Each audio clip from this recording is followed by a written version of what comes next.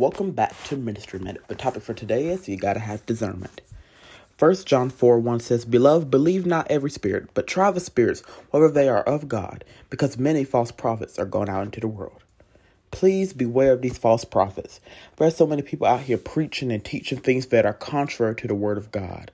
We have to have the Holy Spirit and the Holy Ghost in us to give us the discernment to know what things are right and what things are wrong, what things are of God and what things are not of God.